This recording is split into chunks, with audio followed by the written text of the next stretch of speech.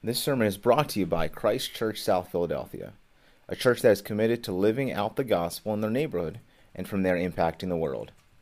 For more information about our church or to support our mission, you can go to www.christchurchsouthphilly.org. So if you have a Bible with you, please open it to the book of Judges, chapter 16. If you need a Bible, you can shoot your hand up in the air. We have people in the back who'd be happy to get a copy of the Bible into your hands this morning. If you're new with us, we've been in a series in Judges. This is typically what we do here at Christ Church. We pick one book of the Bible and make our way through it systematically. This morning, we're picking up in Judges chapter 16. As you make your way there, I want to tell you a true story that took place on the morning of January 28th, 1986.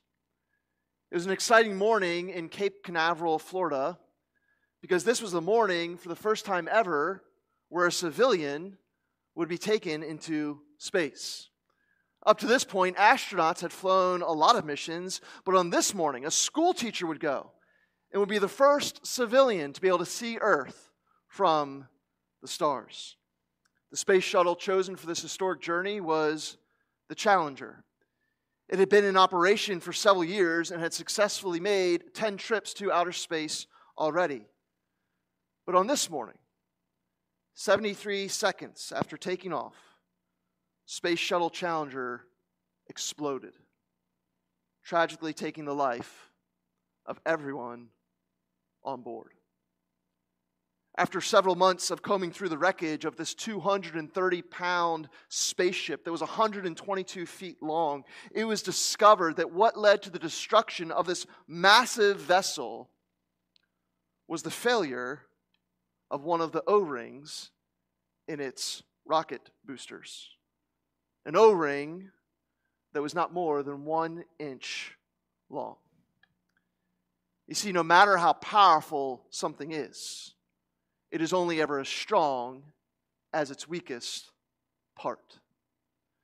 This morning we are going to see the final chapter of Samson's life. We met him several weeks ago in chapter 14, and we have seen that he is someone whom God gave tremendous strength. He killed a lion with his bare hands. He took on 1,000 soldiers with only a jawbone of a donkey as his weapon, and he won and came out on top. There is no one in the entire Bible who has more strength than Samson. And yet for all his strength, he had a weakness that would lead to his undoing. This man who could not be defeated by his enemies was eventually defeated by himself.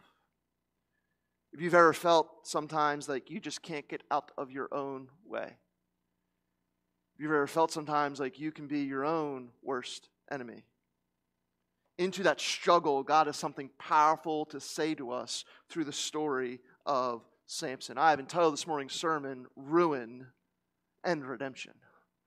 Ruin and redemption. And I want us to look at this final chapter of Samson's life in two parts.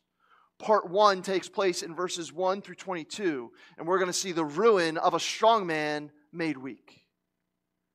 But then the story picks up in verses 23 through 31, and we see the redemption of a weak man made strong. I'm going to read the first 22 verses up front. I'll spend most of our time this morning talking about them, and then I'll read verses 23 through 31, and we'll finish there. So just so you know, the first part will be longer, so when we get to the second part, don't be worried. We are actually getting close to the end. But before we read God's word, let's just posture our hearts before the Lord for what we're about to hear. And so let's all bow our heads. And I want to encourage you to have a private time of prayer between you and God right now, just asking Him to speak to you through the preaching of His word.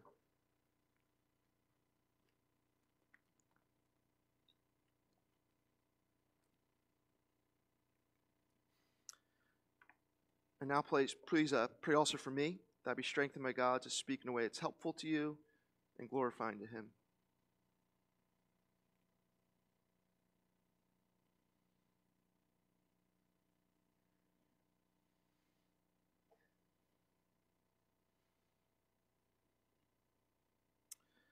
God, we are here before you, and this is a sacred moment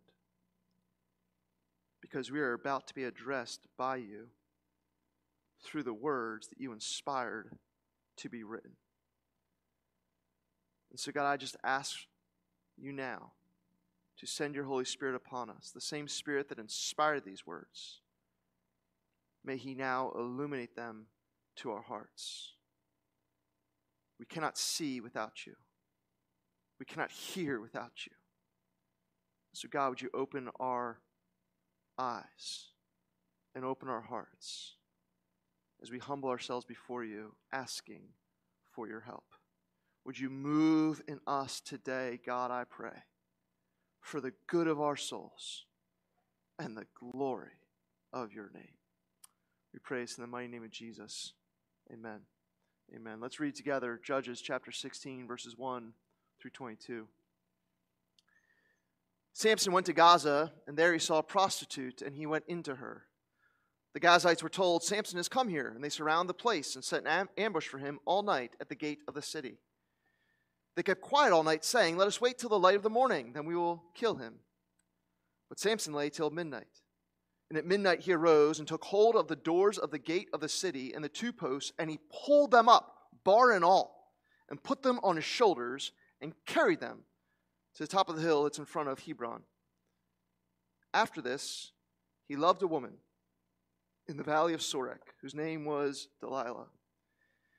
And the lords of the Philistines came up to her and said to her, seduce him and see where his great strength lies, and by what means we may overpower him, that we may bind him to humble him.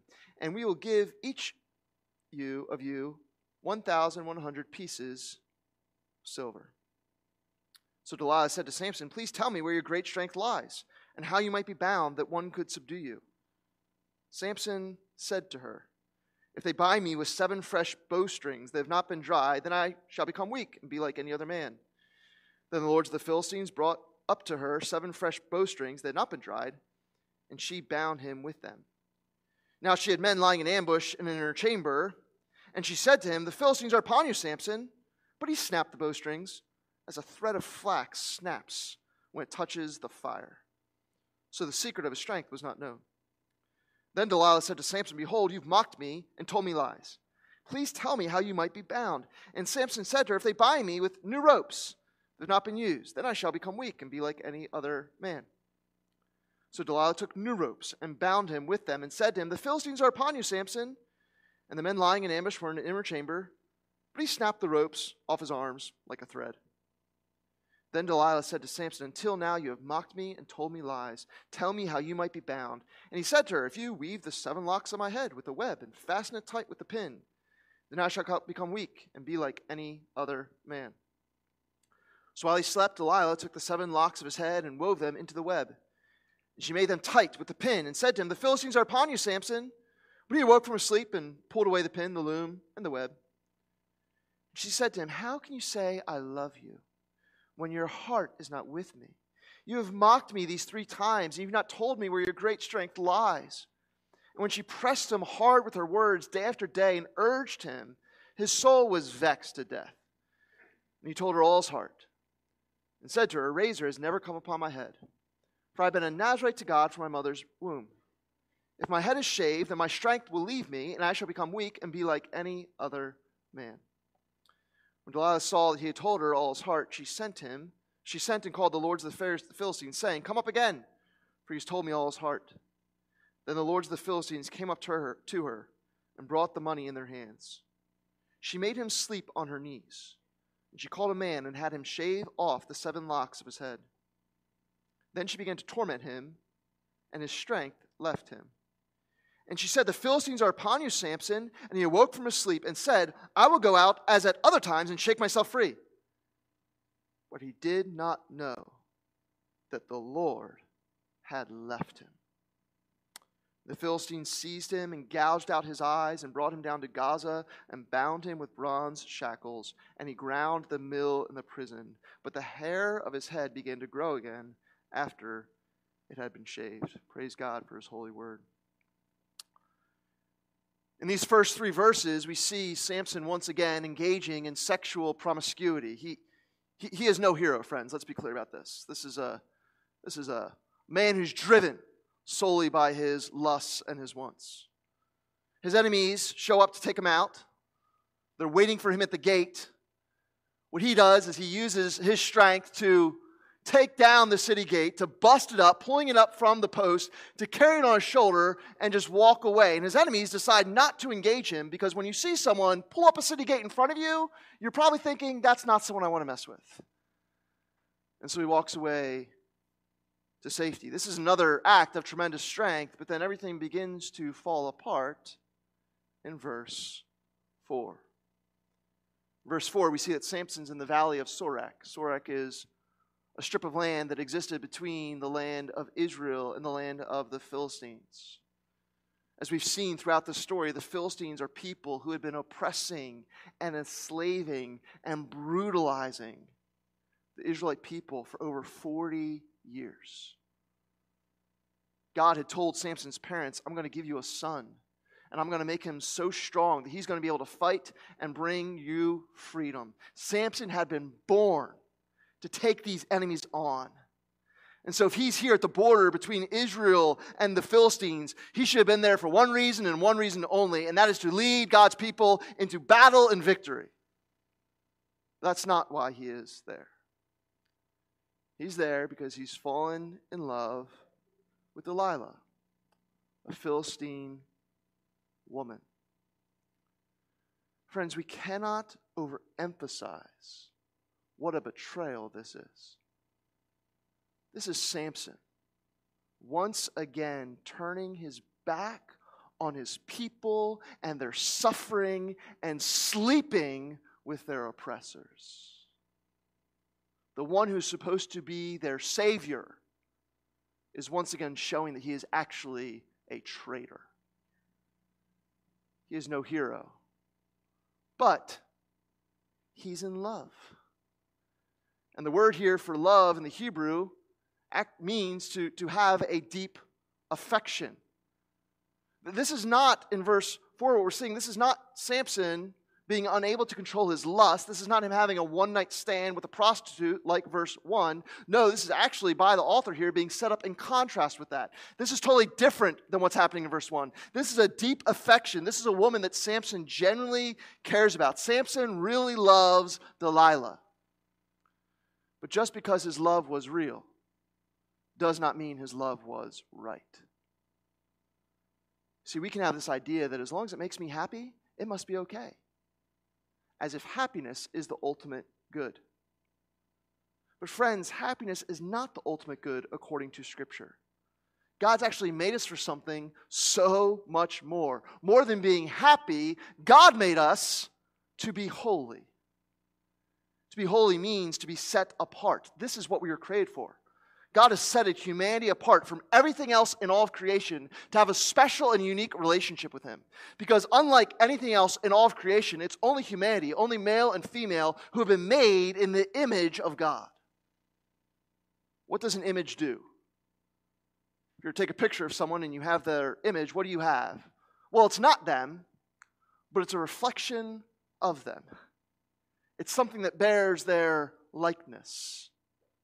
Friends, we were made by God to bear His likeness by being a reflection of the beautiful nature of who He is in His moral character. Our highest sense of self is not what happens when we start living for ourselves, but instead when we live for Him. When we live in obedience to who He says we are to be. Our highest sense of self comes when we embrace that we are the moon and He is the sun, and we are made to reflect the light of His glory. Our love is meant to be shaped and informed by what He says it means to love. Our compassion is meant to reflect His compassion. Our purity is meant to reflect His purity. Our desire for justice is meant to express His incorruptible character of justice. Everything about our lives, friends, is meant to be controlled by one thing, and that is desiring to see God honored and glorified through us obeying His commands, not so that we look great, but so that we can reflect the greatness of who He is. That's what it means to pursue a holy life. That's the life that we were made for. And so that's why happiness is great, but happiness will never ultimately be satisfying. It will always fade. The vacation always comes to an end. There's the happiness of Christmas Day, and then the annoying day of Christmas trash pickup day. Even in our friendships, even in our marriages, there are moments of tremendous happiness, but there can also be conflict. Which is why any relationship that's based on the pursuit of happiness is actually a very fragile relationship, because happiness comes and goes. But when we see that our purpose is holiness, when we see that we were made by God to find our highest value in living to honor Him, then we have a purpose that's not fragile because it's not based on a passing feeling. But whether sad or happy, whether at peace or really worried, in all circumstances, in all emotions, we can pursue being the holy person that God's created us to be that is pleasing to Him. But what we see happening here is that Samson is pursuing his happiness at the expense of his holiness. What he wants is in contradiction with the moral character to which God had called him to live. And he decides that his desire for Delilah is more important than his devotion to God. So here's what we see happening, friends. Ultimately, what is going on in Samson's life is that he's living as if his wants are more important than God's will. Samson is defining life on his terms. Samson is believing that what he thinks is best is better than what God says is best. Samson is not trusting God, but instead putting all his trust in himself. In other words, Samson, he's all caught up in his pride. That's Samson's ultimate issue. Samson's ultimate issue is not these Philistine women that he keeps going after, but it's his pride that makes him think that he can keep on living however he wants. And friends, that's not just a Samson thing. That's a human thing. Ever since the dawn of time, when Adam and Eve chose to eat the fruit that God had forbidden, humanity has been cursed with this idea that we know better than God about what is good for us. If you want to see how this works, just spend an afternoon with a toddler. The toddler is totally convinced that they know what is best for them, and the adults have no clue about what's going on. And so if they want to lick an electrical outlet, they know, in their vast years of experience, they know that licking that electrical outlet is the secret to unlocking the joy of life. And once they taste it, not only will they be happy, but they will discover who they truly are. They are not just someone who desires to lick outlets. They are, by their nature, outlet lickers. And they must not be denied licking these outlets because this is their highest sense of self. And if you get in their way, and if you do not affirm them, you are now doing violence against them. And they'll have no problem telling you through their vocal cords the violence that you are doing. And it's a good thing that they're small, because if not, the murder rate would go way up and they would take us out. How dare we not affirm them in what they want? How dare we think that we know better? What are our decades of life compared to their 20 months? And we laugh at that. It's easy to laugh about the foolishness of that kind of pride. But friends, doesn't that express how our heart can be towards God? There's what we want and what God says. And when what we want goes against what God says, so often our default thinking can be, well, maybe I actually know better. And yet the reality is, the difference between a toddler's knowledge and our knowledge is nothing in comparison to God's knowledge and our knowledge. I mean, if there's a God who made the world, who holds the stars in space and knows them all by name, who has always been and is everywhere present, in other words, if the God of the Bible is the actual one true God, how do we compare His knowing everything from all time and our very, very limited experience of knowledge? There's no comparison. And yet our pride still tells us, you know better and you should be free to do what you want. Our pride tells us, I know that happy moment faded, but this next happy thing, this is what you've really been looking for. You see, pride, it's so seductive because not only is it intellectual, thinking that we know better, it actually gets at us through our hearts and our desires. We don't just think we know better. We feel that we do. I think Pastor Tim Keller says it well when he says this: what the heart most wants, the mind finds reasonable, the emotions find valuable, and the will finds doable. Here's what he's saying. We can justify intellectually anything that we want emotionally. Samson pursues this love affair with Delilah because he was feeling it. And it's Samson's pride that justifies his sinful desires for Delilah, and it opens up the door for him ultimately to be taken out. The Philistines bribe Delilah to figure out Samson's secret, and so she asks him, what makes you strong? He jokes around with her and says, hey, if you take 7 bowstrings and tie me up with them, I'll become really, really weak. He wakes up the next day, and guess what had happened to him? He snaps those off, goes out, defeats them, because that's not the secret of his strength. She complains, hey, you're making a fool of me. What is your secret of your strength? And he goes, okay, if you tie me up with new ropes. And so she ties him up with new ropes, and he snaps them off again. And she's like, you're making a mockery of me. Now, friends, here's what we need to be clear. Samson knows what's going on. Like, it's not like he's like, oh, man, I told Delilah this will make me weak. And the next morning it happened. How do they know? Like, he might be dumb, but he's not an idiot. Like, he knows what's happening. He knows that she's obviously trying to tell these people the secret of his strength. He gets that, but he's not worried. Why? Because he keeps on being strong. And so I think actually in some ways he starts to think, what can I get out of this? And so he's like, hey, maybe I can get a new haircut.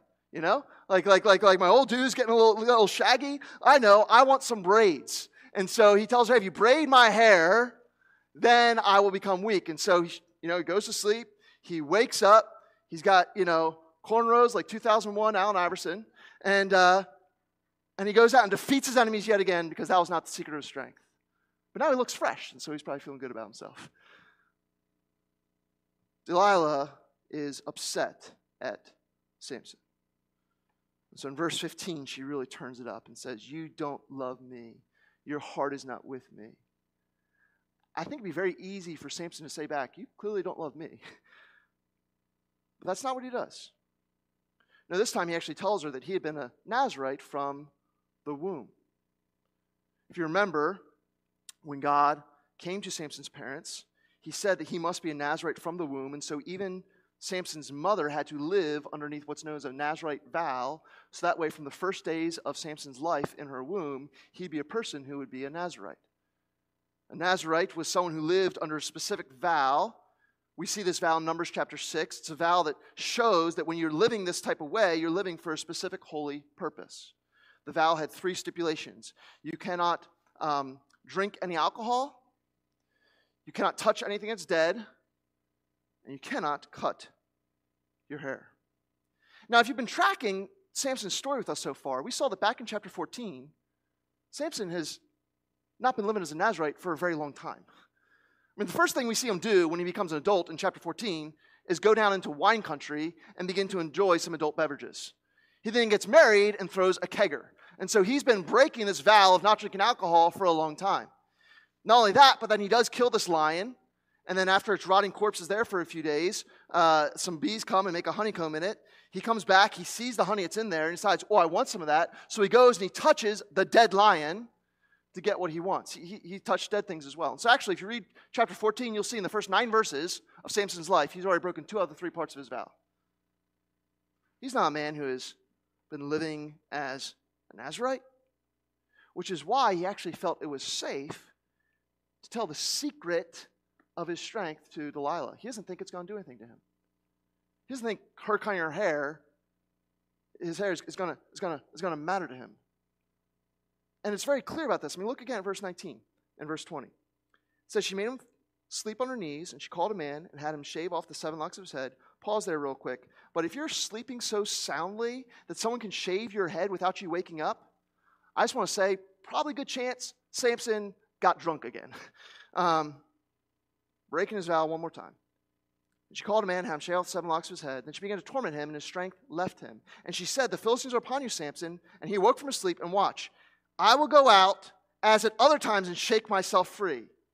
But he did not know that the Lord had left him. She cuts off his hair, and he wakes up. Let's be clear. He knows his hair is gone. Like if you've ever had a full head of hair and then gotten a buzz cut, you know that feels way different. Right? So he wakes up and he feels the coolness of the air on his head, but he doesn't think that anything has changed. He thinks to himself, I'm going to go out and just defeat them like I always have. He had told her about his vow, but he didn't think it meant anything because he'd been breaking his vows and getting away with it his whole life. And so he says, hey, I've got a haircut, but that doesn't matter at all. I'm going to go out and I'm going to be strong just like I always have been. But this time his strength had left him. And it was not because his hair was gone. Friends, we just need to understand this. If Samson's strength came through him keeping his vows, he would have lost his strength back in chapter 14, verse 1. Why is Samson's strength finally gone? Verse 20 tells us that the Lord had left him. See, friends, here's what we need to understand. Samson's strength was never Samson's strength. It was always the Lord who had been giving him strength.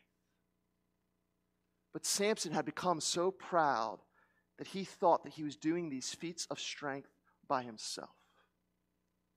You see, pride seduces us into believing that we know better than God, that our feelings are king, and pride deceives us into thinking that we are strong in and of ourselves and we don't need God.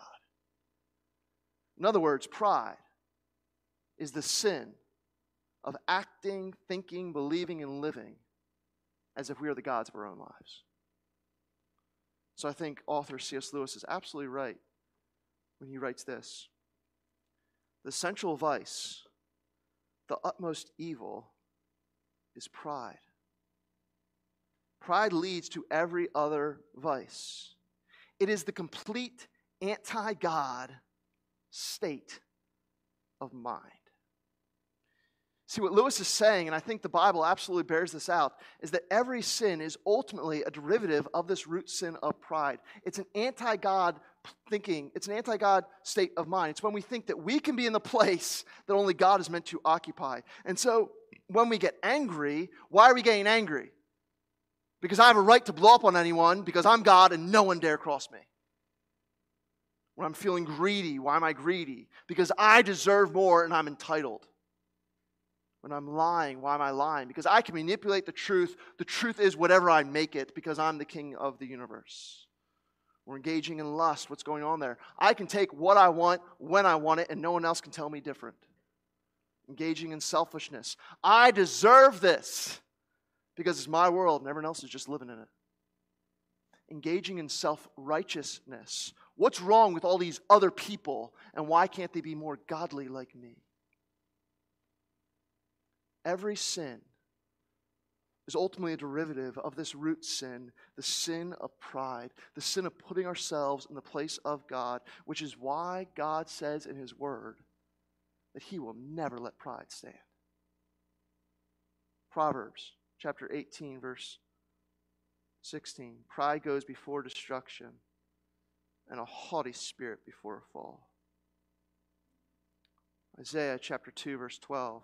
For the Lord of hosts has a day against all that is proud and lofty, against all that is lifted up, and it shall be brought low. James chapter 4, verse 6. God opposes the proud.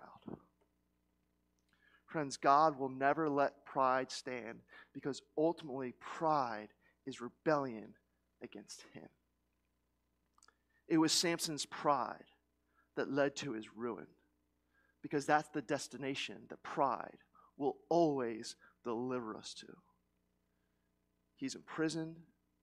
He has his eyes gouged out, which is ironic because in chapter 14, what kept getting repeated in that chapter? Samson was doing what was right in his own eyes. It's another way of saying his pride. Meant to see this is his pride is his undoing. The sin of pride is what led to the ruin of the strong man made weak. And he's so ruined that in verse 22, it says that in prison his hair started to grow back.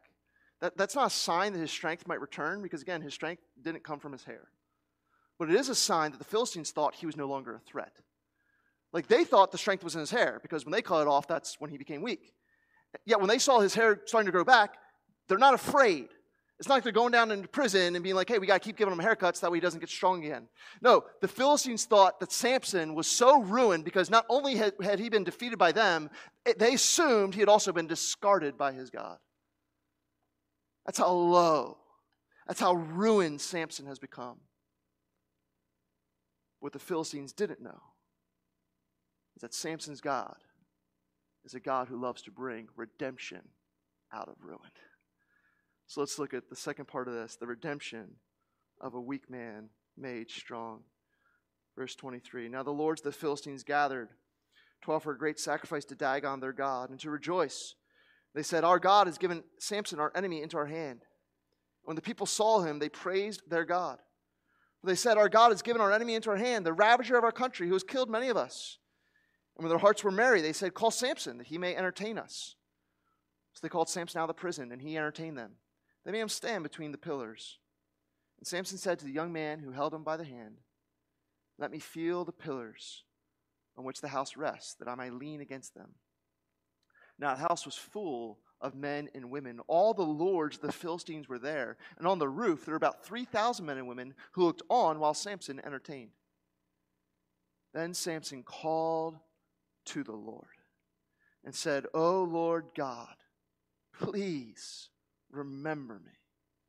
And please strengthen me only this once, O God, that I may be avenged on the Philistines for my 2 eyes. And Samson grasped the 2 middle pillars on which the house rested, and he leaned his weight against him, his right hand on the one and his left hand on the other. And Samson said, let me die with the Philistines. Then he bowed down with all his strength, and the house fell upon the lords and upon all the peoples who were in it. So the dead whom he killed at his death were more than those whom he had killed during his life. Then his brothers and all his family came down and took him and brought him up and buried him between Zorah and Eshtaol in the tomb of Noah his father. He had judged Israel for 20 years. This section starts by showing us what Samson's story has really been about this whole time. The story of Samson and the Philistines has never ultimately been about just Samson and the Philistines. Ultimately, it's about what's been taking place in the Israelite people. All the way back in chapter 13, the Israelites had started worshiping the false god of the Philistines, this god named Dagon. And as a result of their rejecting their one true God and worshiping this Philistine god, God had allowed them to become enslaved to the Philistines. Because sometimes the only way for us to see how wrong we are is to experience the consequences of our choices. Sometimes God loves us so much that he allows us to feel the sting of our sin so that our eyes might be open to see our need for him. But at the start of this section, it actually seems as though this false god Dagon has won. Verse 23 says that the rulers of the Philistines assembled to proclaim that our God has delivered Samson, our enemy, into our hands. Right? All the bigwigs of the Philistine people are present in this place. And not just them, but it says that even up in like the overflow room, even in the spectator stands, there's over 3,000 men and women. Like, this is the whole nation of Israel turning up to the temple of their false god, right? Dagon's, the idol, is in this place. They're there worshiping him as they're mocking Samson. It seems as though Samson has lost, which is representation to show us that it seems as though God has lost. But this conflict that's taking place ultimately on a spiritual level between God and Dagon, the true God and the false God, what we see is that ultimately God triumphs. Because Samson asked to be put where he can feel the pillars that support this false god's temple. Under the roof, again, held up by these pillars, are most of the Philistine people and the statue of their god. And when Samson feels those cold pillars, blind, broken, weak Samson prays for strength once more. Now, always before, we have seen that Samson assumed that he would have strength. He's actually never prayed for strength before. He's always just assumed that he would be strong because, again, in his pride, he thought that his strength was his strength. But now, for the first time, in the humble place of his brokenness, when he has been humbled down to the dust, he does not assume that he has strength, but rather ask God to give him strength. Now, some commentators have argued that this request of verse 28 is actually just a vengeful one. It's true that there is no mention here of rescuing Israel. There's only the mention of revenge for Samson's eyes, so that is true. But we need to understand, friends, this is a different Samson. There is a newfound humility here. We see that in a couple ways. First, we can see it by just how Samson talks to God. We can see the fact that Samson is, for the first time, actually talking to God. Never done this before in his life. But Samson begins to address God. First, he calls him, you see that word Lord in all capitals? Verse 28. That's God's personal name, Yahweh.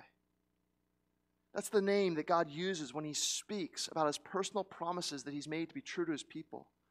And so Samson calling God Yahweh is Samson placing his trust in God and in his promises. He then moves on and says, Lord. The word Lord there is the word Adonai, which means sovereign or ruler. Samson is declaring for the first time in his life that God is the ruler over his life. He then moves on to call him Elohim, which is the name of God as creator. Not just creator as an impersonal force, but the creator who knows, loves, and sustains his creation. And so here in this prayer, we see Samson finally acknowledging the truth of who the real God is. And then how he relates to God shows that he's had a tremendous change of heart. First, he asks, would you remember me? Oh, friends, this is a humble ask for God to be merciful to him. Samson knows that because of his sin, God has every right to write him off. Samson knows that because of his pride, he has every right for God to forget about him. But he's calling upon God in his merciful nature, and he's saying, God, not because of who I am, but because of who you are. He doesn't appeal to himself. He doesn't appeal to anything in his character. He says, just remember me. Calling upon God and the mercy of who God is. And then second, he says, remember me and strengthen me just once more. Friends, here at last, Samson is acknowledging his dependence upon God. Samson had lived his whole life as if his strength was his to do with as he pleased. But as he's been weakened, now he finally knows where true strength lies. It lies in the Lord. And so he asks God, God, would you strengthen me? And so, friends, while this prayer is certainly not all that it should be, he probably shouldn't have mentioned or cared about getting vengeance for his eyes. His prayer is not all it should be, but it is very different from anything that Samson used to be. In his brokenness, in his having been humbled down to the lowest of his lows, Samson is finally learning what it means to have faith. Which is why in Hebrews chapter 11, which is a book in the New Testament that talks about all these different characters of faith. It gives different examples of Old Testament people who God commends as people of faith. Samson's name is mentioned. Samson's mentioned not because he was always a faithful man. No, you can make the argument that except until this last moment, he had been an unfaithful man. Samson's mentioned not because he's a faithful man, but because here, finally at the end, he's learning what it means to have faith. True faith is not a confidence in ourselves, but a humble dependence upon God. True faith is turning from ourselves. It's emptying ourselves of ourselves. And it's in our desperation crying out to God and saying, God, I need you. See, true faith is knowing that we can't, but he can. True faith is knowing that God does not ask us to be strong, but to trust that he is strong. True faith is knowing and trusting that it is in the place of our brokenness that God meets us with the strength of his grace. You see, Samson humbles himself before the Lord. And as he does, the Lord does give him strength one more time. And the deliverance that Samson had never been able to bring during his life, he's finally able to bring through his death as he pushes down those pillars. And that temple collapses upon Israel's enemies, showing the powerlessness of their false god Dagon, because he could do nothing to save them. And the Philistine people are wiped out. They're never mentioned again, because Samson had finally done what the Lord had created him to do. You see, the story of Samson is not just about the ruin of a strong man made to be weak. It's ultimately about the redemption of a weak man who is made to be strong. And friends, in that we see that this is not just Samson's story. Friends, this is right at the heart of the gospel of Jesus Christ. You see, Jesus, like Samson, was also handed over to Gentile oppressors. Jesus, like Samson, was also tortured and chained and put on a public display to be mocked. Jesus, like Samson, also died with his arms outstretched, not between two pillars, but outstretched on the cross. And Jesus, like Samson, through his death, has defeated God's enemies. Colossians 2:15 says that through the cross of Jesus Christ, he's brought the power of Satan to nothing. He has completely disarmed him. How does the cross do that? Because the cross took away the penalty for our sin, which is death. The cross took that away as Jesus died our death in our place. So now Satan can no longer successfully prosecute God's people. You see, because of what Jesus has done, now when Satan accuses us of our sin and says, hey God, they deserve death for that, God can say, yes, they do. And the death of my son is more than enough to cover their life of sin. Friends, the death of Jesus takes away Satan's power to prosecute us. And it breaks sin's power to rule over us. We can now, through faith in Jesus, turn away from the sinful idols of our hearts, the false gods that we can so often chase after in our pride. We can, through the strength of Christ, not our own strength, but his strength, we can, through the strength of Christ, actually live in obedience to God. Because there's actually a crucial difference between Samson and between Jesus. In their death, there are so many foreshadowings, so many similarities. But when Samson died, he was buried, and his story is over in verse 31.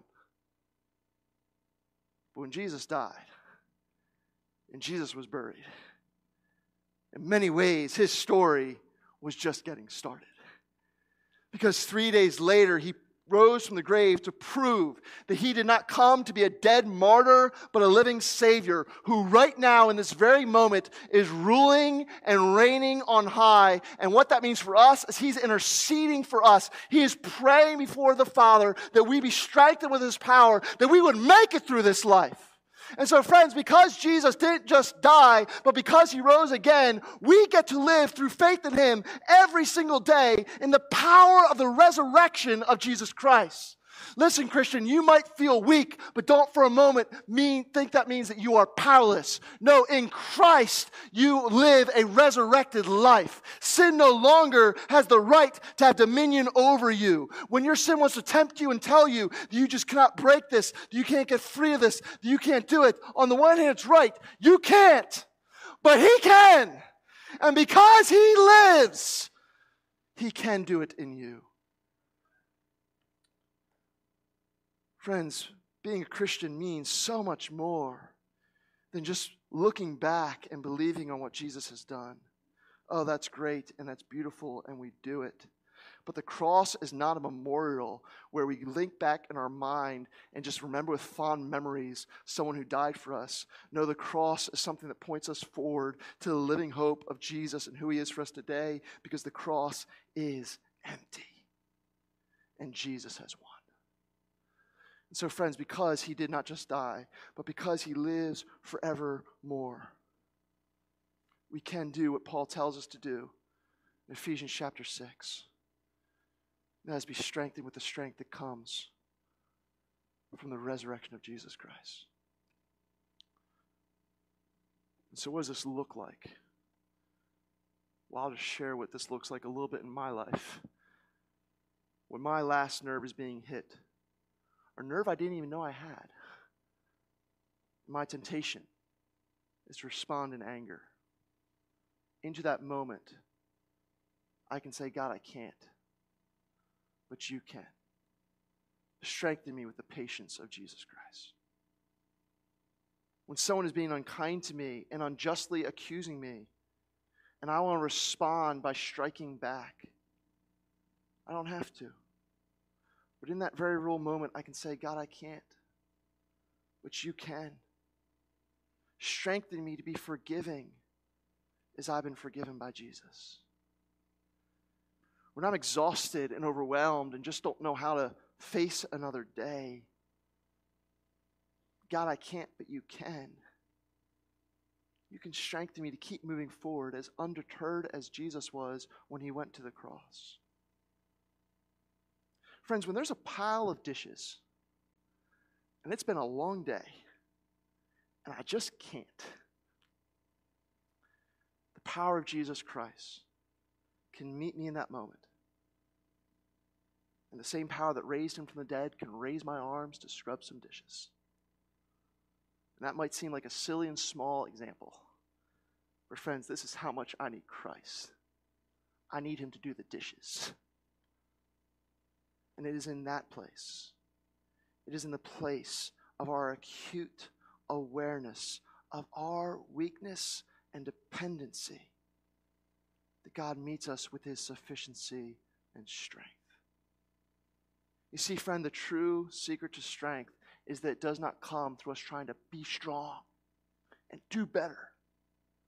No, the true secret to strength comes through us humbling ourselves and learning more and more what it means to be dependent on the Lord.